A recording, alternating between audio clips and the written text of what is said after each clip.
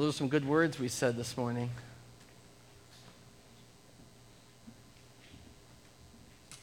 Did you ever get caught unaware in a situation like that? Did you ever get caught unaware where you find yourself saying words and you think, like, what am I saying? These are good words from the inside out. God be praised. Let's start by praying this morning. Father God, sometimes we say words and we don't know what they mean, and we profess things we don't understand. And Father, today, pray that our tongues would be loosed, that the creation of who we are, the expression of the God of all creation, the praise to Yahweh, the one who breathed into us, Lord, would be released from our souls. Lord, I pray that you would have this time as yours, that you would have us as your children, that your Holy Spirit would be among us. Pray, Lord, today that if we are reluctant with our tongues today to praise you, that your Spirit would overcome that reluctance. If we were reluctant in our hearts to let you control us, that we would open our hearts and let you control us. Father God, all praise and glory is owed to you. And today, Lord, by your power, we pray that our tongues would be loosed to proclaim our Creator. We give you glory and honor forever. Amen. I want to back up a little bit. It's like kind of dark in here today. And then I'm going to come up here. Someone's telling me it's really dark. Maybe not that far. We're going to back up a little bit in Nehemiah, but we're going to go ahead and turn right to Nehemiah today and get started because I want to just roll in here, but I want you to be able to keep up with this. So there you go, Nehemiah, page 336, and the Bible's on the seats. And we're actually going to back up a little bit into just the very, very tail end of it. Excuse me, because I wanted to touch on this thing. Nehemiah is this guy that we talked about last week who's right there with the king, and he inquires about, we don't know that yet, but he inquires about the state of Jerusalem. And as we remember from last week, his heart breaks when he hears the story of Jerusalem. His heart's just crushed by the situation that Jerusalem has found herself in. And he begins to pray to God, and we heard those prayers. But the last thing, and I said this last week, the last thing he says in here, and I absolutely love the way it's like a footnote, by the way, and it's right there in verse 11 of chapter 1, I was cupbearer to the king. And we talked a little about what that means to be cupbearer to the king, and we kind of talked about the idea of being a little bird, canary in the mines, right? They had the canaries there, and if they would drop dead, you know to get out because their life was less valuable than yours. And we always kind of see the cupbearer maybe as that guy who has to take the sip of the poison and die before the king so the king can drink and have a good time. But the truth of the situation seems to be more that this guy was really trusted. He was expendable for sure, and he was not there free per se. He was under the, the leadership of the king. He had to do what the king said no matter what. But he was highly, highly valuable. He was highly, highly trusted. He wasn't just some guy who was expendable. It wasn't like every week you had a new cupbearer. This guy was with you for a long time, and you trust him with your life. And so there was this kind of intimate relationship with him. And I wanted to ask you, as we kind of talked about Nehemiah last week, but I don't know who you see yourself as in the story. I hope you start to ask that question, who am I in the story? Are you Nehemiah? Are you the one whose heart broken? Are you the brother from Jerusalem who rolls in and just, when Nehemiah asks, goes, well, it's kind of bad back there, but doesn't seem to be all that concerned about it? Are you King Artaxerxes who sits on his throne and is oblivious to things happening around him? I don't know. I think most of the time with this text we'll read it as we're Nehemiah because it's written in the first person. So Nehemiah writes this to us and we hear it that way. And we kind of see, we're Nehemiah. We're Nehemiah. But you see, there's an interesting thing there with being a cupbearer to the king, because Nehemiah might think that he has a tendency to say, well, who am I, right? Who am I? I'm a cupbearer to the king. But he knows that his position has responsibility, or has opportunity, maybe is a better word for it. I wonder in your own life, when you see something that breaks your heart, if you truly believe that you are someone who is trusted by the king. We always hear that, oh little me stuff, Oh, it's only me. What can I do, right?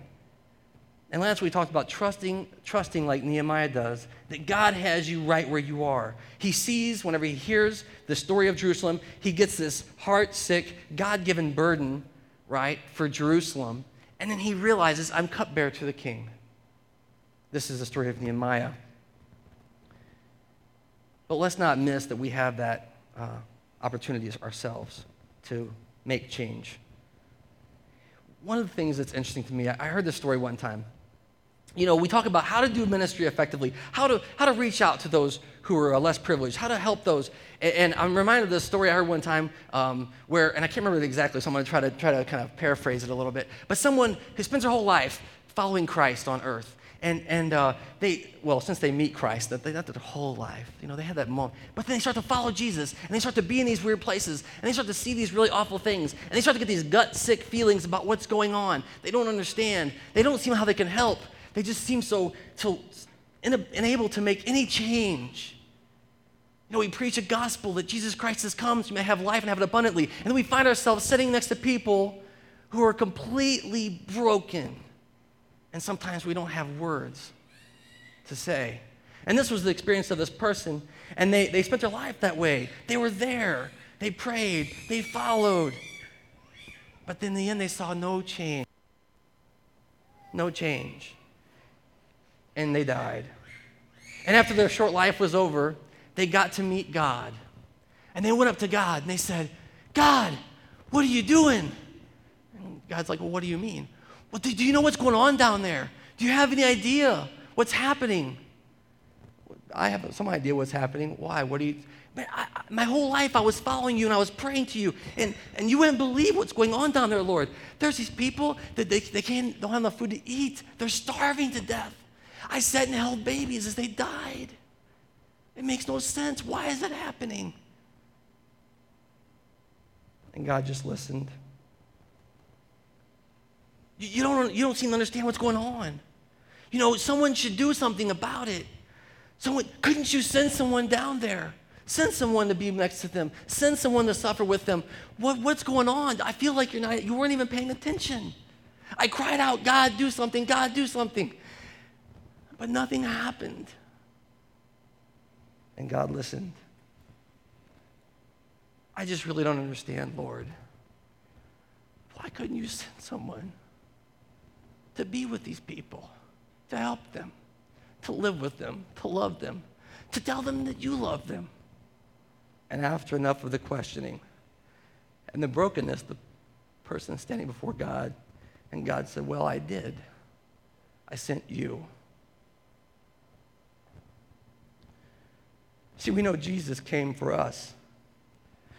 But in our lives, sometimes when you're in that spot, that broken spot, that place where you don't have words to say, where you can't imagine how God is missing this injustice, God might be sending you right there. And I'm not going to say to you today, it's going to be a great, wow, you're going to change the world. What I'm saying to you is God has you where you are. And that's the lesson we learned from Nehemiah last week. He was cupbearer to the king, but he had some realization that in his heartbreak, he was exactly where God wanted him to be. We're going to go ahead and we're going to read through chapter 2 of Nehemiah a little bit here. So if you want to follow along. It says, in the month of Nisan, in the 20th year of King Artaxerxes, when wine was brought for him, I took the wine and gave it to the king. Remember, he's the cupbearer to the king. And I had not been sad in his presence before, Nehemiah says. So the king asked me, why does your face look so sad when you're not ill?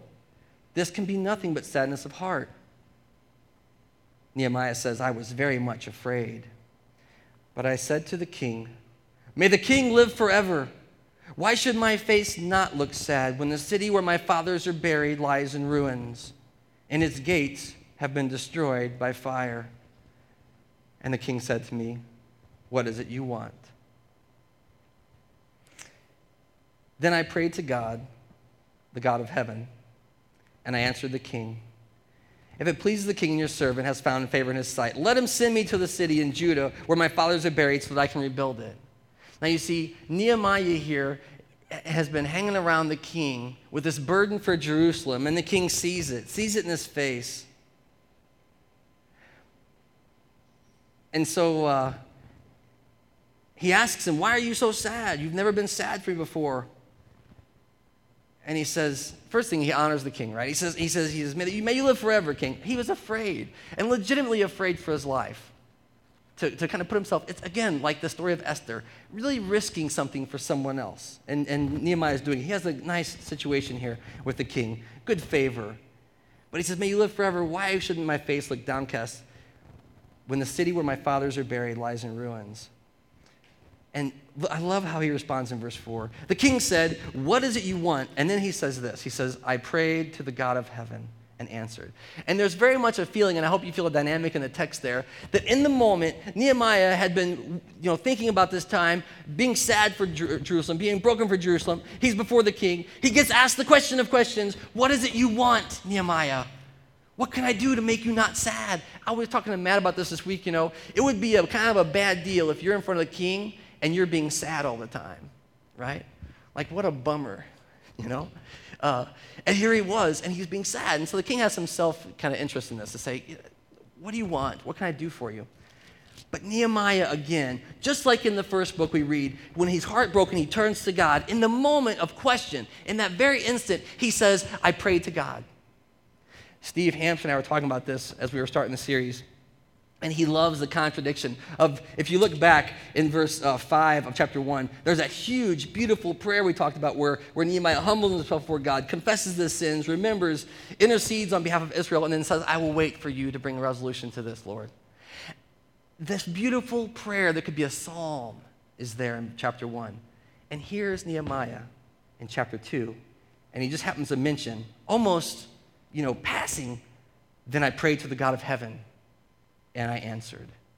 And I wonder, how often do we live our lives that holistically? You see, the truth about Nehemiah is and this is a buzzword today, and I understand that, but Nehemiah was in a living, active relationship with the living God of creation, the God of heaven, you see. Because not only does he say these grand prayers in the morning before he goes off for his day, but all throughout his day, when he sees an opportunity, when he's confronted with a situation, he says a quick prayer. Do you ever do that? Have you done that? Do you know it's possible? We talked last week about having a two-way conversation, a three-way conversation a little bit, But when you engage with God today, that's what we pray you're here to do. But we're doing the same thing. And then when we talk to each other, it becomes this kind of three-way talk, right? Have you ever done that in a real active conversation? I pray you have. Or I pray at least you would try. Even as you're engaging with someone, right in the moment, whisper a prayer to God. Oh, God, help me. God of heaven, help me. God, be with me right now. God, I can't do this. I can't answer this question. I don't know what this person's hurting. This person's, angry. This person's, oh, Lord. You ever get called into the boss's office? That's a good time to pray. You called in the hot seat, and maybe you're even guilty of doing something wrong, but you can still pray and say, oh, Lord, That's actually the way most of our prayers go, I'm afraid. Most of them are crisis prayers, right? What about when you're in a fight with your wife? That's a good time to pray. So when you're about to wring your kids' necks in the back seat of the van, that's a good time to pray. By the way, Chris and I wanted to invent this thing called the parent barrier. It's like a taxi cab window thing that you could put in minivans, because then they'd be perfect. Buzz through. Yes? But those moments, that barrier can be like your prayer life right there. Man, you're going, the kids are on your nerves, and you just go, oh, God. And then you can have that little moment with God, that little moment of victory with yourself. I just didn't wring their necks. That was good, thank you. Nehemiah is constantly engaging in this conversation with God. And when he gets before the king and he's sat in his presence, he absolutely turns back to the living God and says, God, give me success. And then he answers the king. And he says, if it pleases the king, and if your servants have found favor in his sight, if your servant has found favor in his sight, let him send me to the city of Judah, where my fathers are buried, so that I may rebuild it. Now, see, this is a big deal. Nehemiah is asking not only just to go to Jerusalem and rebuild this temple, but to leave the king. And this is his right-hand man. This is the guy who really trusts. It's kind of a big deal. And he says, hey, how about this? Can I do this?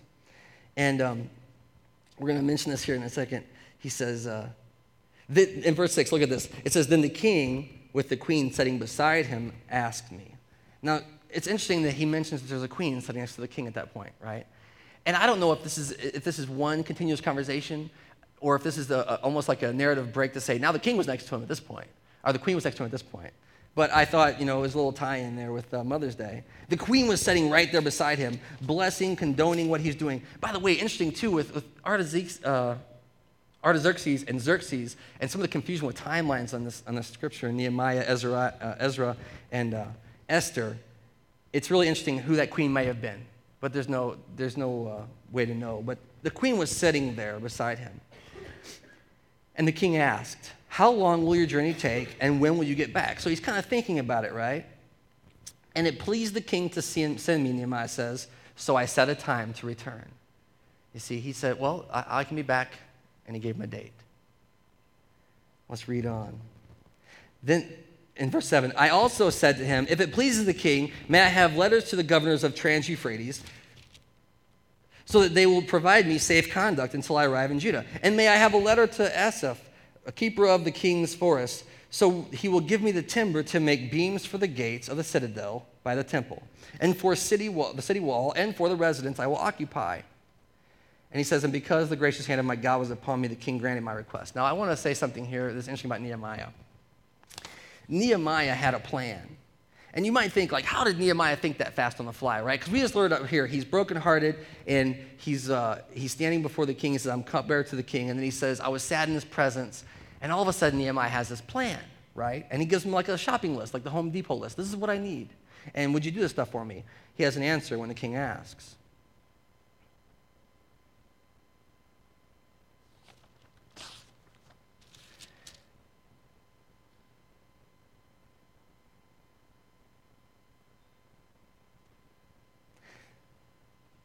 Because it wasn't what it seems in the text.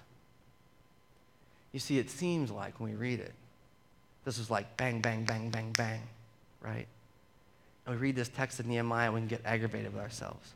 Say, oh, why can't everything fall into place like that for me? What's going on with that? See, the secret here is that Nehemiah was waiting upon God. Look back in verse 11 of chapter 1. It says, O Lord, let your ear be attentive to the prayer of this your servant, and to the prayer of your servants who delight in revering your name.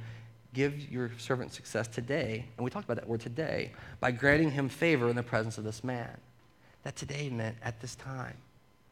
Look back in verse 1. In the month of Kislev, in the 20th year, Nehemiah starts to tell the story about his brother coming to him.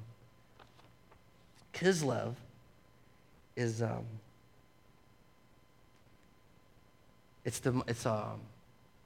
now I'm going to mess it up. March? Is that right? I didn't write it in my notes. Isn't that terrible? But basically, I can tell you this, and if you check this, it'll be right.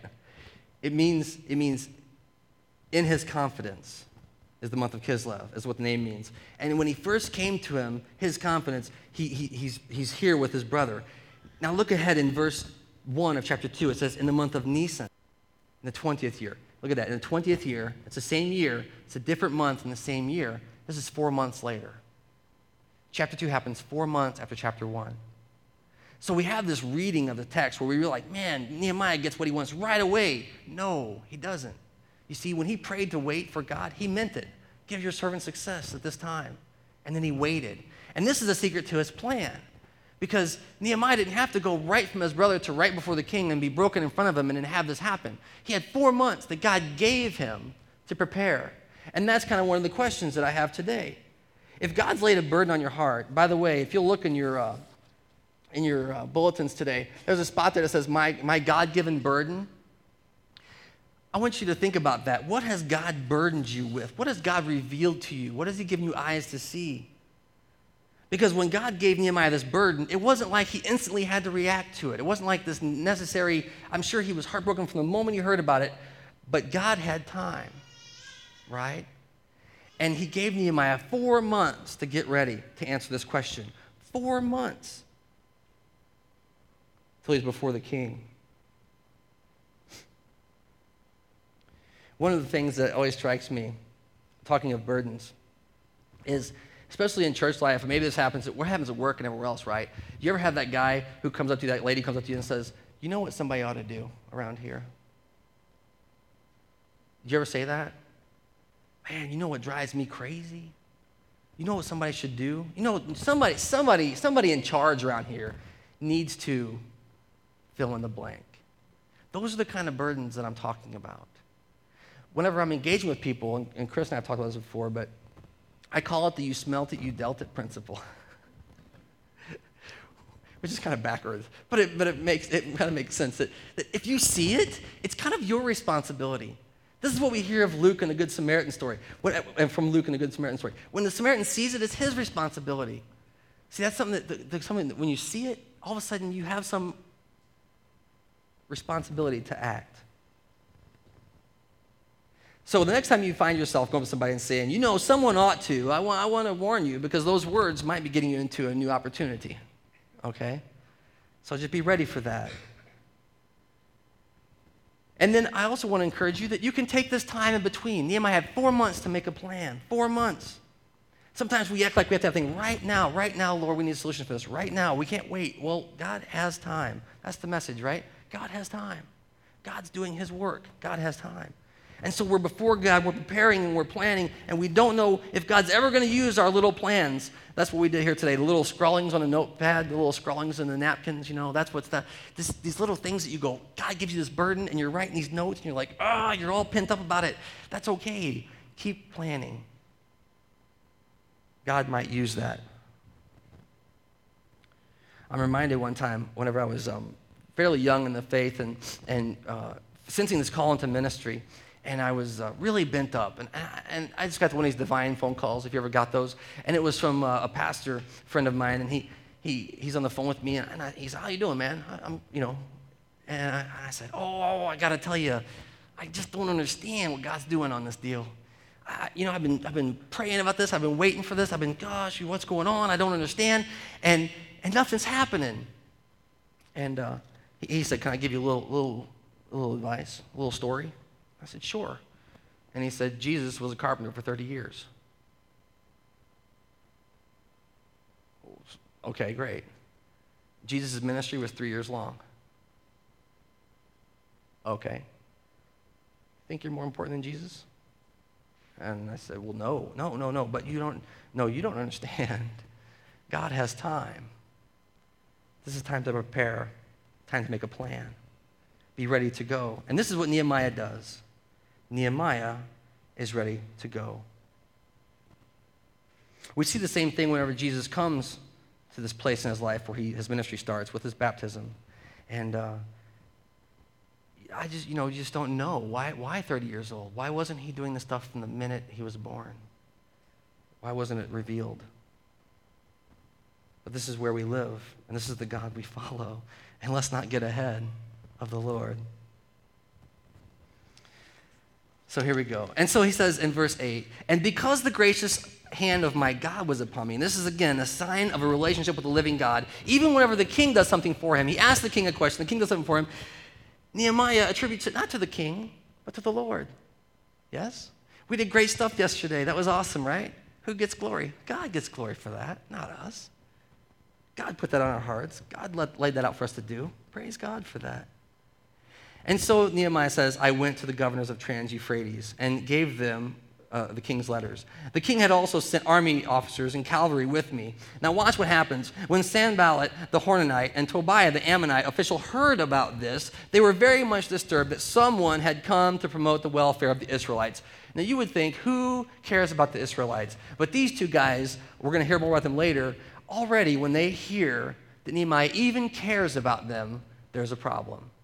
And I think that that's something telling, that the moment you set out, the moment you start to respond to the living God, the moment you start to get a vision for what God would have you to do, you might have those in your life who are disturbed immediately for what you're about to undertake. And I almost think we're better at this than most. I think the church is almost better at this than most, And we're talking about that in a minute. So let's read on in verse 11. I went to Jerusalem, and after staying there 3 days, I set out during the night with a few men. So he's going to Jerusalem now. I had not told anyone what my God had put in my heart to do in Jerusalem. Let's read that again.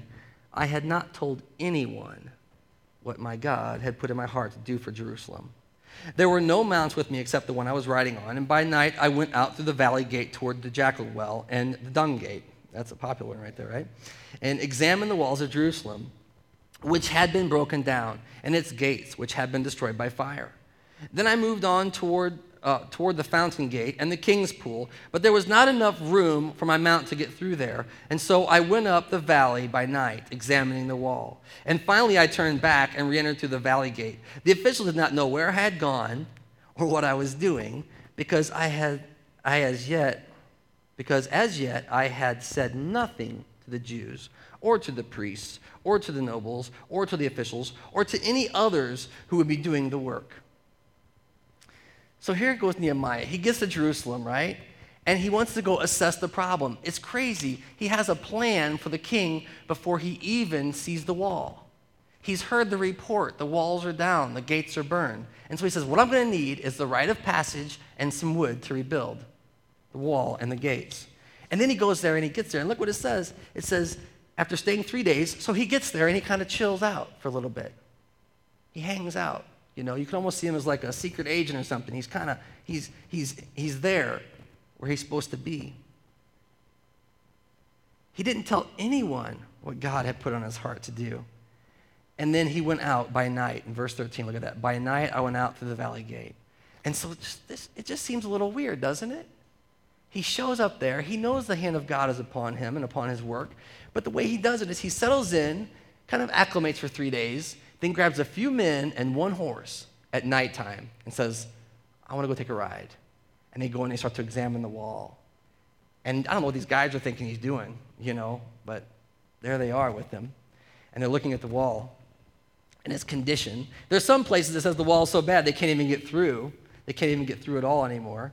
And here he goes. And at the very end it says, the officials did not know where I had gone when I got back or what I had been doing, because I had yet to tell anything to those who would do the work. That's kind of a crazy idea. But it reminds me of something that, again, this intimacy that he had with God. As Nehemiah begins to go out and examine and see what the problems are, I can imagine he's still talking to God about it. I can imagine he's probably a little worried he may not have the plan right. You know, he might have not brought enough lumber. He might not understand the scope of the work that he has to do. But here he goes out there with a few guys, and he looks at the problems the wall is going to present to him. It's like the same thing. You know somebody ought to, but it's part two. Because it's that moment whenever you say, you know someone ought to someone else, and they look at you and they say, maybe that's you. Maybe you should do it. And then you start to think, oh, no, not me. No, you misunderstand. Someone else. Someone better equipped, someone who understands what the problems are. But he's made a plan, and when he goes and he looks, he starts to see it. He starts to see the work that has to be done. And this is the second part of the somebody ought to. Maybe you should consider it. Do you have a plan? How would that really work? Have you gone and looked? It's a beautiful thing. I want to talk one last thing about the intimacy and relationship that we see here. I heard this one time, and I've always been fascinated by it. And if you want to try it sometime, you can try it. There was a university that did a study about how fun it was to play cards, okay? And what they did is they got people together, couples, and they would have 4 couples at a table, and they would play cards together. Now, the first group, they had them play cards like normal, okay? Just cards. And they would afterwards say, how fun was that? And they would rate it, however they rated it, scale of 1 to 10 or whatever. Well, then the second time, they took one couple aside, and they said, play footsies while you play cards. And they didn't tell the other group. And what's interesting is they played footsies under the table while they're playing cards up here, okay? And they left the game, and they said, rate how fun was the cards. Man, the footsies people was like 10. They had the best time. The people not playing footsies, it was cards. So then they did a third test, because they thought, that's so weird. Who cares about playing footsies? And they said, okay, First couple, play footsies. Second couple, they're going to play footsies. And then they went and they saw what the results were. And guess what? Nothing special. And I see that somehow in Nehemiah here, where he holds these things close to his heart. I want to encourage you that if that's the case with you, hold them close to your heart. Because what Nehemiah waits for and what we should be waiting for is not our moment, not our plan, but God's moment and God's plan. We can have a plan, we can be ready to go, but hold them in your heart. Let this be part of your little intimacy with God. I can tell your life will be more joyful if you have that. So are you saying I should play footsies with God under the table? Absolutely. Absolutely. Because something else is going on in your life. Something that's bigger than those around you can see. That's what we have for today. The story of Nehemiah. He's there, the work's at hand, and he's been waiting for God to say go for 4 months. And yet, in that place, he's still treasuring it, very close to his heart. Now, you might have, no idea what we're talking about, what I'm talking about, and that's probably reasonable at this point. But the God of all creation is trying to play footsies with you. I believe that. What we see here in this life, this game we play, isn't the real game at all. And he's trying to lull you in. He's trying to persuade you in to loving, persuade you into responding, and persuade you into being part of his work, part of his people. And so if you don't understand the intimacy involved there, I would encourage you to pray about it. Just pray about it, If you don't have that, pray. If you're confused, pray. If you're stuck, pray. Because only there, when we're listening to the living God, do we find any hope or any answers. Jesus came for this very reason. He came to give us life. He came to save us from ourselves. And he came to offer us a future. And so if you don't understand that about Jesus, you're kind of missing everything. Like we talked about what we did yesterday. See you know what I'm saying? Did you see the strawberries yesterday? That was the game. But if you see what God's doing in the community, God's doing under the table, that's where the real pleasure is. So let me encourage you. If we said nothing else, let's use Nehemiah's example of relationship today. Let's be intimate with God. Let's don't be oblivious, though, when God gives us something to do. Let's make a plan while we wait, but let's wait for God.